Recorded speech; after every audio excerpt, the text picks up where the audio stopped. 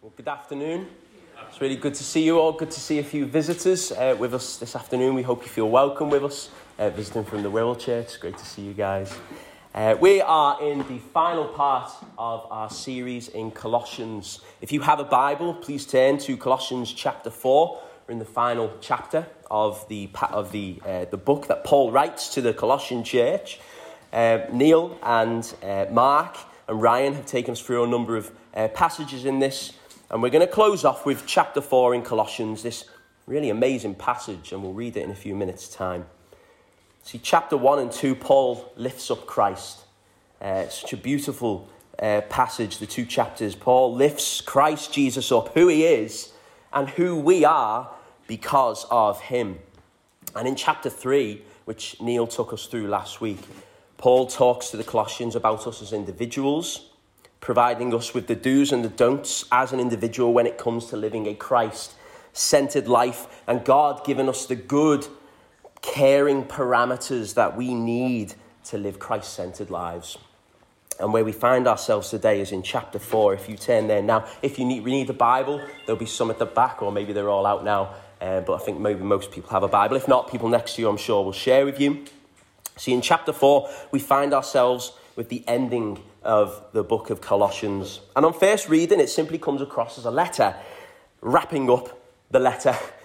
But actually what we read is a powerful completion of the letter, where Paul paints a picture for us of what a complete church community looks like. Not a perfect church, let's be clear of that before we finish this. There is no perfect church on this side of glory and of heaven, let's be clear of that.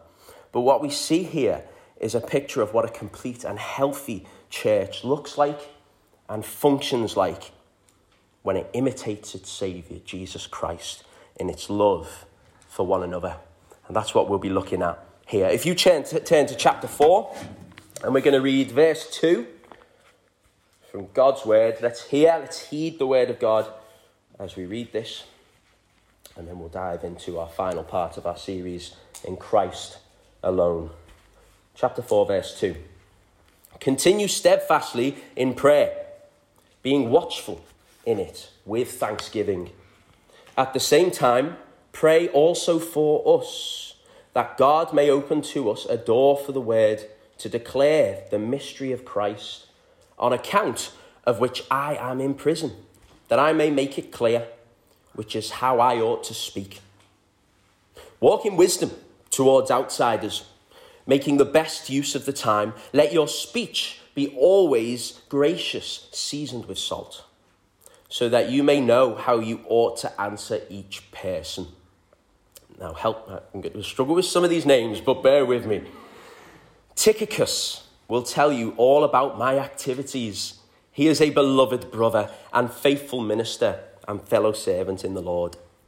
I have sent him to you for this very purpose, that you may know how we are, and that he may encourage your hearts. And with him, Onesimus, our faithful and beloved brother, who is one of you.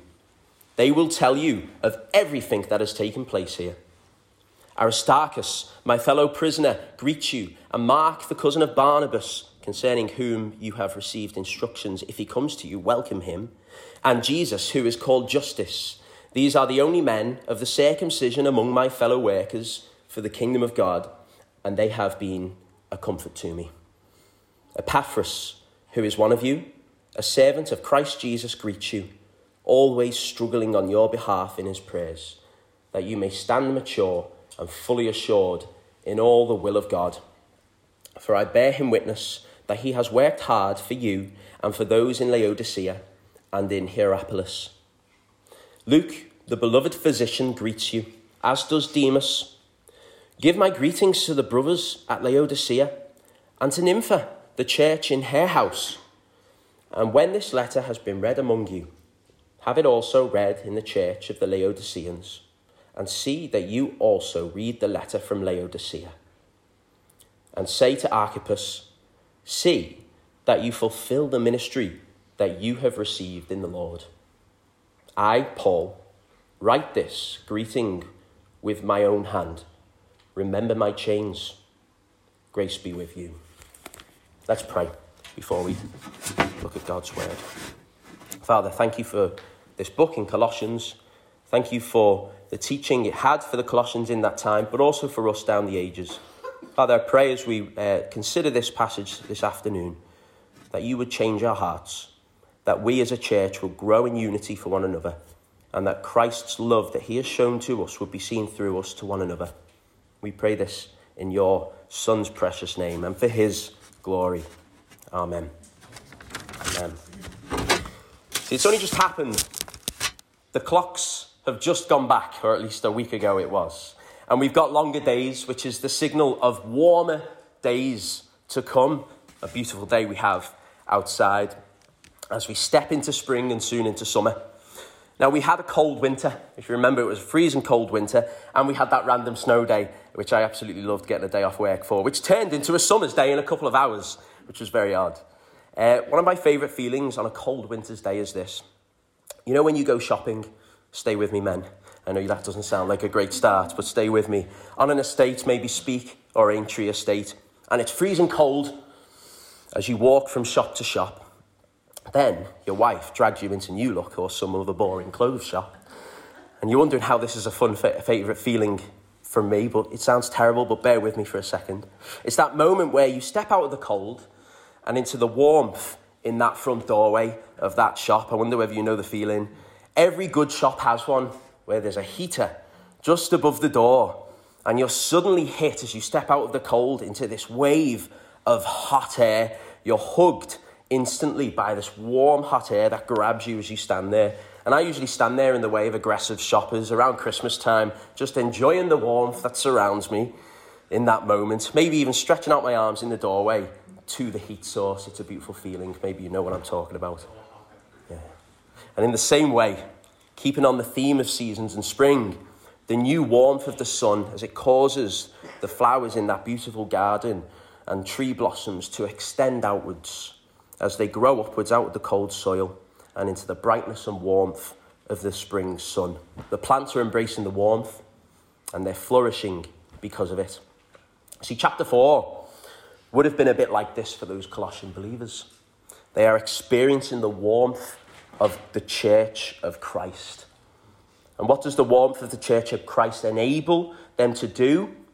It enables them to grow towards the source of that warmth. And what is the source of that warmth? It's Jesus Christ. Jesus Christ is the source of that warmth. See, if we think back to chapter 2, we saw Paul imitating his Saviour, Jesus, in the way that he loved the church. And in chapter 4, we see exactly that again here. Paul is opening the Colossian church's eyes up to the amount of Christ-like love that they are receiving from a multitude of other believers, not just Paul. It's not just Paul that wants to see their growth and be complete in Christ, but many, many other Christians. The church of Christ is uniting around this body in Colossae. Just a reminder about the context of this church. We can cast our minds back to a few sermons ago in the series where we learned that the church was actually a backwater church. It wasn't much, it was a nobody church. See, remember when we spoke about the Roman road that would flow, that went straight through Colossae? The Romans decided for some reason to move that road, which was bringing commerce and wealth into the city, and move it elsewhere. And nobody really cared for Colossae anymore. But Paul is making it quite clear to the believers here that they're not forgotten. Not at all. They're actually the extended church, and that the further extended church are rallying around them. They're cheering them on and praying for them and striving for them constantly, that they would become complete in Christ Jesus. See, chapter 4, it's not just the ending of a letter. It's a love letter from Christian to Christian. The Colossians reading this must have felt so much warmth from these words of Christ-like love to them, from their brothers and sisters from afar. And what I want us to consider this afternoon is, how does the church become complete in Christ? How do we become a mature and healthy church? Because that is possible. That is totally possible. We as a church can become a healthy, functioning church that loves one another and imitates the love of Christ to one another and shows the love of Christ to the world. And we see a number of things in this passage for us to consider. There are 5 ways that Paul shows the Colossians how they can mature as the body of Christ and find completion in him. He tells them what to do in some circumstances in this passage, but he also gives examples of other people and their loving nature to the Colossian church so that they can imitate those examples. And we, in 2023, are an extension of that Colossian church through the ages, and we can learn loads from this too. So let's heed the words that are written in the Word of God.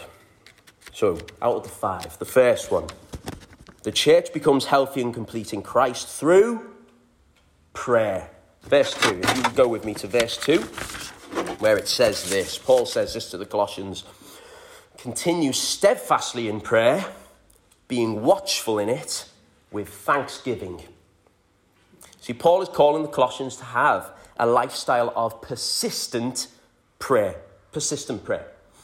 And Paul calls the Colossians to make it a habit, not just being persistent in prayer, but being thankful.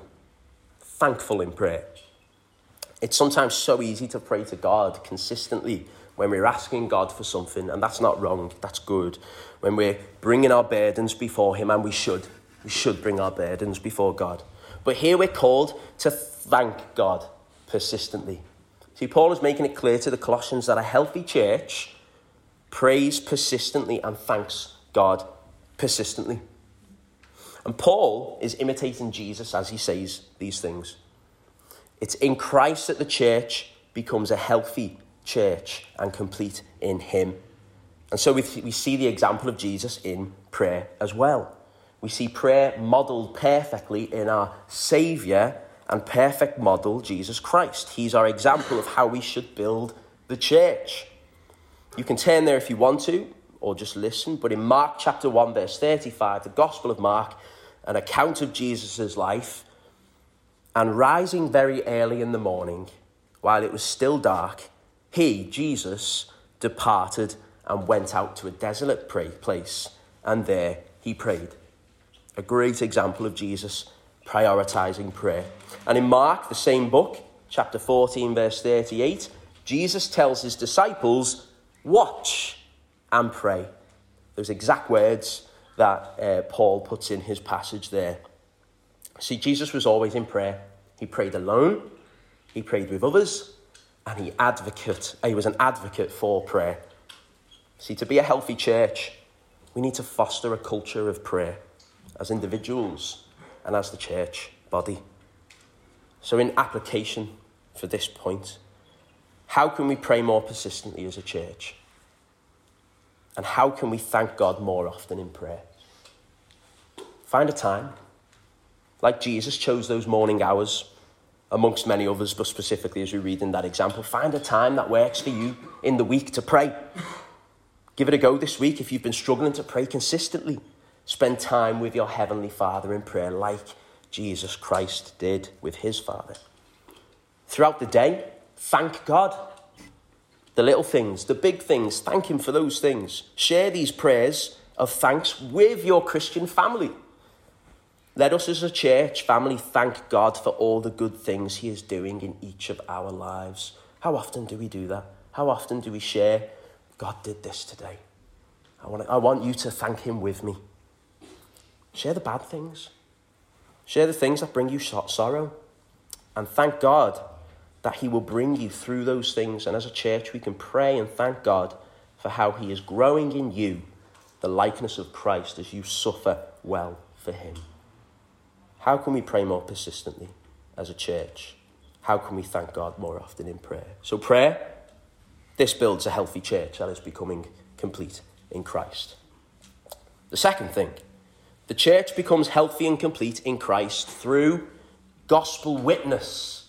Gospel witness. If you look at verse 3 with me, at the same time, pray also for us, that God may open a door for us, for the word, to declare the mystery of Christ, on account of which I am in prison. See, even in his chains, Paul is asking that the church pray that the doors would be opened for him to share the gospel. Paul is ensuring the Colossians are marked by mission, that it's something that is distinctive about them, that they are marked by mission, that not only do they pray for others in evangelistic circumstances, but that they as a church would be aware of their own need to share the gospel of Jesus Christ.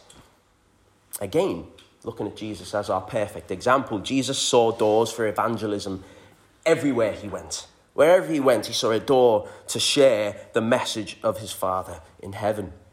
He did it in his preaching, we know that.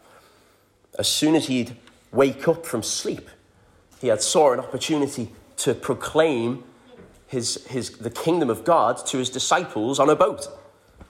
He sat on a well, talking to a Samaritan woman, and spent time explaining the gospel to that woman.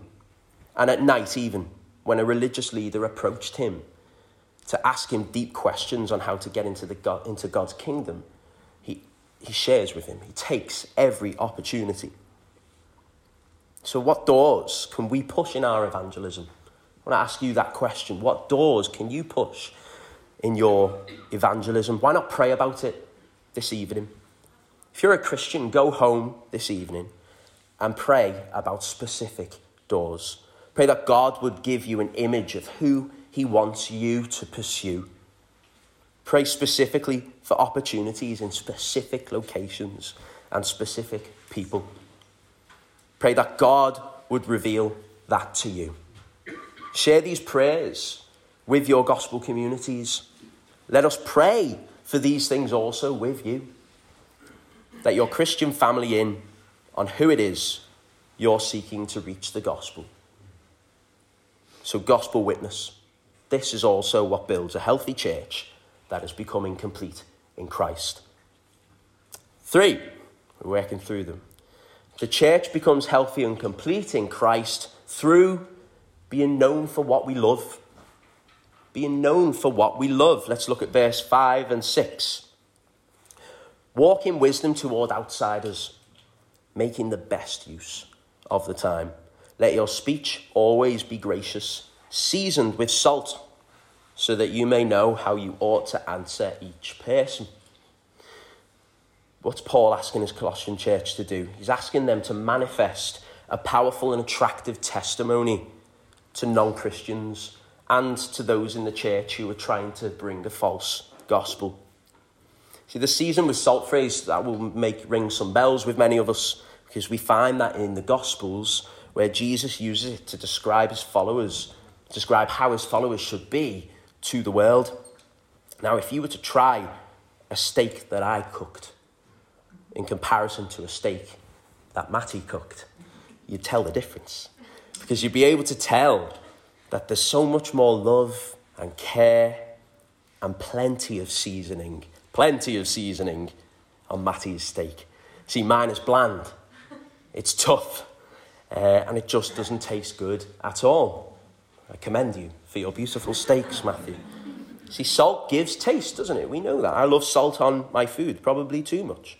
And it's distinctive. You know it's there. And you definitely know when it's not there. You can tell the difference.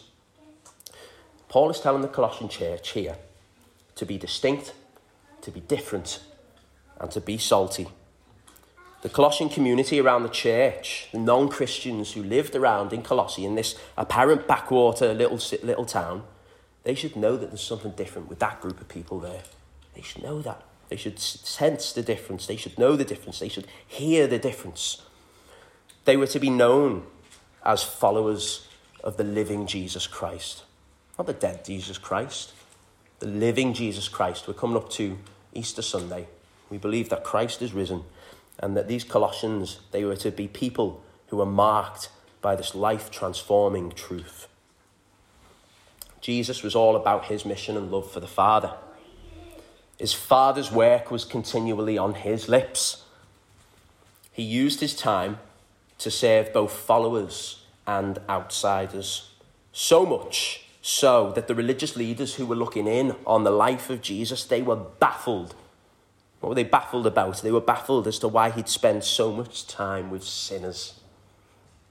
So much time with sinners. He spent time with the likes of Zacchaeus. He brought in a tax collector, which the rest of the community scorned. He spent time with the Samaritan woman. The Jews didn't like the Samaritans. And also women were looked down on in that society in that time period. But Jesus ran to those people. He spent time with those people around. It was evident who Christ loved. He loved the Father and he loved humanity. In application, is it evident that we love Jesus? In our actions, in our words, in the people we spend our time with, in the things we do in our spare time, is it evident that we love Jesus? And I wonder whether this is a posture thing. I wonder whether this is a British thing, whether our Britishness gets in the way sometimes. See, here in church, let it be known you love Jesus Christ. When we're here as a community, let's encourage one another to a healthy church to show that we all love Jesus Christ. For those who come into this gathering, they need to know we love Jesus in the way that we worship. Let it be known in your work that you love Jesus Christ. Over the photocopier, what did you do at the weekend? I went to church. Why did you go to church? Because I love Jesus and I want to go and worship him. And I'd like to invite you too. I want you to know him. At family get-togethers, when you pray for the food, a simple thing, let it be known you loved Christ. As you play with your sports team on a Saturday morning, let it be known that you love Jesus Christ. Being known for what we love. This builds a healthy church that is becoming complete in Jesus Christ. The fourth one. The church becomes healthy and complete in Christ through our encouragement of the body. Our encouragement of the body. If you go to verse 7 in the passage, we see Tychicus. I think I've said his name right. And what does Paul say here? He says, Tychicus will tell you all about my activities. Tychicus will tell you all about my activities. I love what Paul is sending Tychicus to do. He's sending him to just tell all of the encouraging stories of Paul's activities and his missionary group around him. You'll never believe what God did to us whilst we were in the temple with the Greeks, how he placed us amongst philosophers and scholars and enabled us to preach the word. That time that we were in the prison, look what God did for us. He brought down the walls with a miracle and he put it in our hearts to remain there. And he used us to save a hardened prison guard and all of his family. I love that. I love that Paul would send Tychicus back to share encouragements of his mission. Paul is sending encouraging stories of God's great work through his mission to the Colossian church. That's something that we should do. That's something that we should do for one another. We should encourage one another. We should bring often encouraging stories of how God has worked through us. And then in verse 16 as well. And when this letter has been read among you, have it also read to the church of the Laodiceans. And see that you also read the letter from Laodicea. And say to Archippus, see that you fulfill the ministry that you have received in the Lord. See, there's many people that I mentioned in chapter 4 in this love letter, from Christian to Christian. And Archippus is one of these people who actually we don't really hear much of, if anything at all, anywhere else in the Bible. He was a Christian, we know that much. He was a part of the early church, and he was granted some form of ministry from the Lord, and he soldiered on for the faith. I think that's pretty evident from what we see here. See, Paul here encourages Archippus to complete the ministry that was set before him, that God had given him. See, Paul wants the Colossian church to be a church of encouragement. See, there's not many things that are warmer, in my opinion, than a brother or a sister in Christ covering you in encouragement.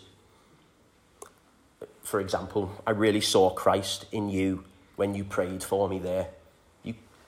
I want to use this because you keep bringing it up to me. And the first time that we met in the park at Sefton, you mentioned that prayer that I prayed for you. I'm not using me as an example. I'm just saying that Christ used me to save you. And that every time you say that to me, I'm so blessed and encouraged and amazed that God used me to bless you and you're part of our family. And look how God's worked in you. So it's doing those things. I felt led to encourage you today to keep pursuing that friend of yours you're always talking about. See, it's these little things that build a healthy church. And I'm criminal for this, that I don't do it enough. I don't turn to each of you or send you messages out at all enough to encourage you all in Christ. But this is what Paul says we should do. We should encourage one another. See, Jesus was constantly uplifting his followers, wasn't he, throughout his time on earth? He's the greatest encourager there ever has been, and there ever will be. Jesus was constantly found encouraging his disciples, like James and John, the sons of thunder, picking out their giftings in their lives and nurturing them, encouraging them when they had failed him. You think of Peter when he denied Christ 3 times, and then on the beach side, on the seaside, Sea of Galilee, or whatever it was a lake, it was a sea. But he sits down with Peter and he uplifts him. He encourages him. And when all seemed lost on that night of his betrayal, when that darkest hour approached, even in his darkest hour, he led them in communion and he led songs of praise with his brothers. I think that's such a beautiful picture. Jesus is the greatest encourager there ever has been, and we should imitate him in the life of the church. So how can we encourage in application? How can we encourage each other, the church, with stories of God's goodness and how he has moved in our life? How can we do that?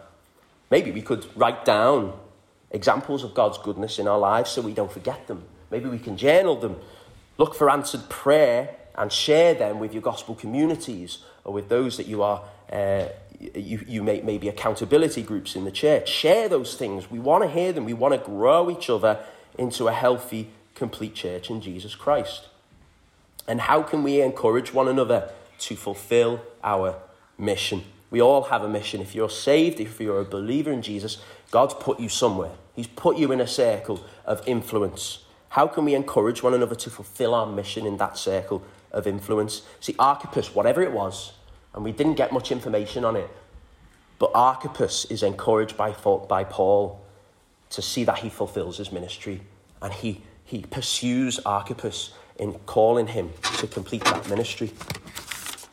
Seek out someone this week in the church. Like, do it. Really think about who you can seek out this week in this church and share with them how you've been praying for their mission. Push someone in our church this week on towards glory. Because that's where we're all heading, and it's an amazing destination. If we are in Christ, we are all going to be with God in glory with him, but we have a mission to do right now. Let's push one another towards it. Remind them of how much they're loved by Christ and the church. It's so easy to get wrapped up in this life that we forget to encourage one another. But it's these moments that strengthen the health of the church, God's church. Encouragement. This builds to a healthy church that is becoming complete in Christ.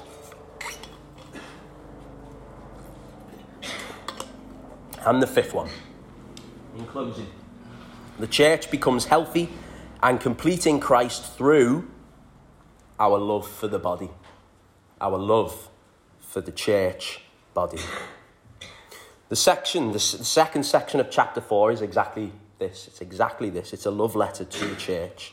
It is love for the body of Christ, God's church. Paul just rattles off a whole list of the love that the church has to the Colossians. It's such sudden gust of warm air that surrounds you on a cold day, as we mentioned at the start. See, Paul is showing the Colossians what it means to imitate Christ and build the church body in loving warmth towards one another. See, just listen. Why don't we read that part again? I am going to read that part again just at the beginning. Listen to all the names and the ways that they care for the church and how they are yearning for the growth of the Colossian church. And again, forgive my pronunciation of all the names. Let's read it again in verse 7. Tychicus will tell you all about my activities. He is a beloved brother and faithful minister and fellow servant in the Lord. I have sent him to you for this very purpose, that you may know how we are and that he may encourage your hearts. And with Onesimus, our faithful and beloved brother, who is one of you, they will tell you of everything that has taken place here. Aristarchus, my fellow prisoner, greets you, and Mark, the cousin of Barnabas, concerning whom you have received instruction. If he comes to you, welcome him. And Jesus, who is called Justice. These are the only men of the circumcision among my fellow workers for the kingdom of God, and they have been a comfort to me. Epaphras, who is one of you, a servant of Christ Jesus, greets you, after always struggling on your behalf in his prayers, that you may stand mature and fully assured in the will of God. For I bear him witness that he has worked hard for you and for those in Laodicea and Hierapolis. Don't forget Epaphras, the one who led that church and loves that church. Luke, the beloved physician, greets you, as does Demas. Give my greetings to the brothers at Laodicea and to Nympha and the church in her house. Nympha opened up her house for the church, showed hospitality to them. And when this letter has been read among you, have it also read in the church of the Laodiceans. And see that you also read the letter from Laodicea, and say to Archippus, see that you fulfill the ministry that you have received in the Lord. See, all of them in some way are yearning and toiling for the church in Colossae. And they're yearning and toiling to see it grow in its completion in Christ and become a healthy church. Jesus loved the church so much that he gave up everything for his church. Everything. Ephesians chapter 5, verse 24, a very famous verse. Christ loved the church and gave himself up for her. This church body that we have here, Jesus Christ gave everything up for us. This is the gospel. This is the good news. We are loved by our Saviour God so much that he gave everything for us. See, it's this Sunday that over 2,000 years ago, Jesus rode into Jerusalem on a donkey, a humble king. But in his omniscience, because he was God, he foresaw what was going to happen to him 1 week later.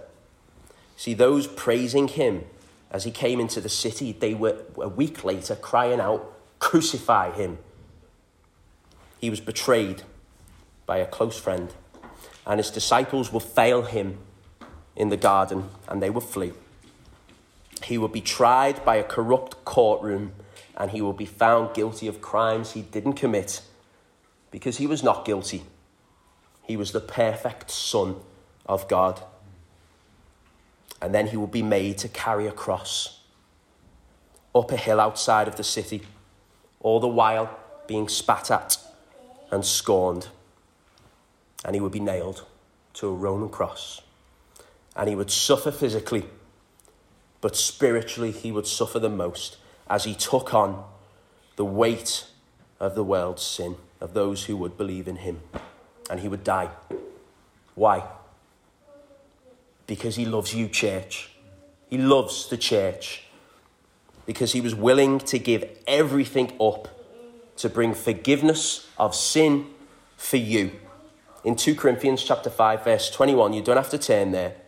For our sake, he made him to be sin, who knew no sin, that in him we might become the righteousness of God. That we become sinless before Father God in heaven, that we will be presented holy because of his sacrifice for us. And by the power of God, he didn't stay dead. He's alive. He rose again. Why? So that we could live in newness of life as the church and share his love with each other and with those outside of the church so that they would come in. That's why he rose again.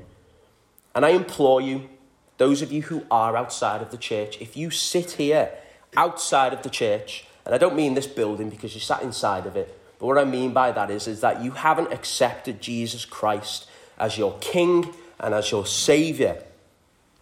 Come to him. Come to him today. In Romans chapter 10, verse 13, the gospel is summarised so simply. For everyone who calls on the name of the Lord will be saved. Everyone who calls on the name of the Lord will be saved. It's that simple.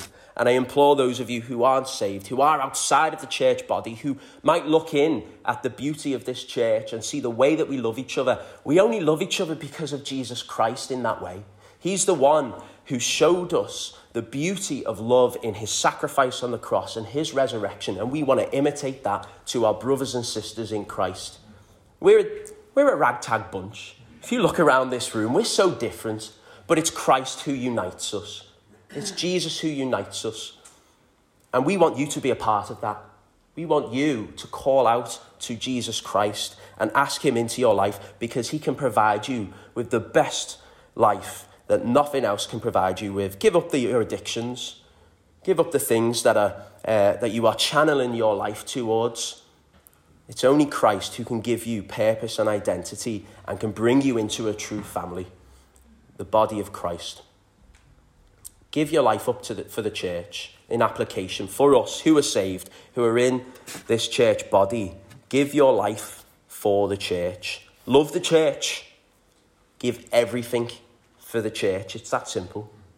We've been given this one life to live as a church body, to imitate Christ. Give it up for the church. Romans chapter 12, verse 1.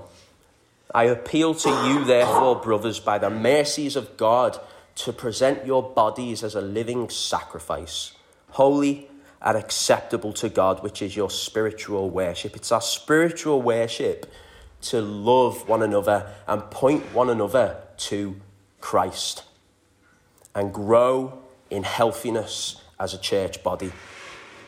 Give your life for the church. Love the church. This builds to a healthy church that is becoming complete in Christ. Let me close with this. By doing these things as a church body, we will become a healthy church. We won't become a perfect church. One day we'll be part of a perfect church.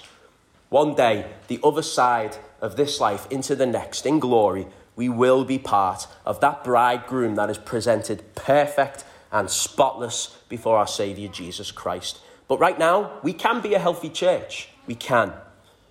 By doing these things that we see shown in the believers in chapter 4 here that Paul points out to us. And we need to fight for this body. We need to fight for the body of Christ by doing these things. See, in verse 18, at the end of the passage, Paul perfectly demonstrates this. I, Paul, write this greeting with my own hand. Remember my chains, and grace be with you. See, Paul finishes his letter, this letter that we've looked at over the past few months. He finishes this letter to the Colossians by reminding them of the Roman chains that are on his wrists. He's imitating Jesus. He's loving the church by giving everything for it. You see, as Christ gave his life for the church, he is our inspiration to love others, to love each other into a healthy church family and those outside. For our good, but for God's glory. That's the whole passage. It's Christ alone that we've been looking at in this sermon series. It's all for his glory that we do these things. Colossians has been a great series, hasn't it? It's been a great series, and it's sad that it's ending, and I'm sure the next one will be just as good. It has been all about Christ. If we take anything from this, it's been all about Christ, Christ alone. And my prayer is that we'd all be drawn closer as individuals as we hear in these chapters, but also as a church body, because that's what we've seen in chapter 4 here, haven't we? As a church body, to grow in unity and healthiness and maturity and completion, that we grow together to the person of our Lord Jesus Christ, our Saviour, and that we'd share his love, with one another, with the church and those outside of the church. Christ alone. Let's pray. Let's close, then we will sing, and then Ryan is going to lead us in communion. Father, thank you for this passage in chapter 4 of Colossians. Thank you for the warm embrace of love that we see in the church towards the Colossians. I'm sure it was so welcome, and that it helped them in their growth to be a healthy church in the community that they were in. And I pray the same for us Lord, that you would empower us to be like your Son, Jesus Christ, that we would pray for one another, that we would encourage one another, that we would push one another in our mission, and that we would give our lives for the church. Father, I pray that we would help us to do that in our weakness. Remind us of your Son, Jesus Christ, and all he did for us, that he gave his life for us. And for those who don't know you, Lord, I pray that they would be just enamored at the beauty of our Saviour Jesus, and that they will come to him and they will be changed, and that they will be welcomed into this church body, and that angels will rejoice as they give their lives to you. Father, I pray these things for the good of this church, but also, and mainly, most importantly, your glory. In your Son's name, Jesus, we pray. Amen.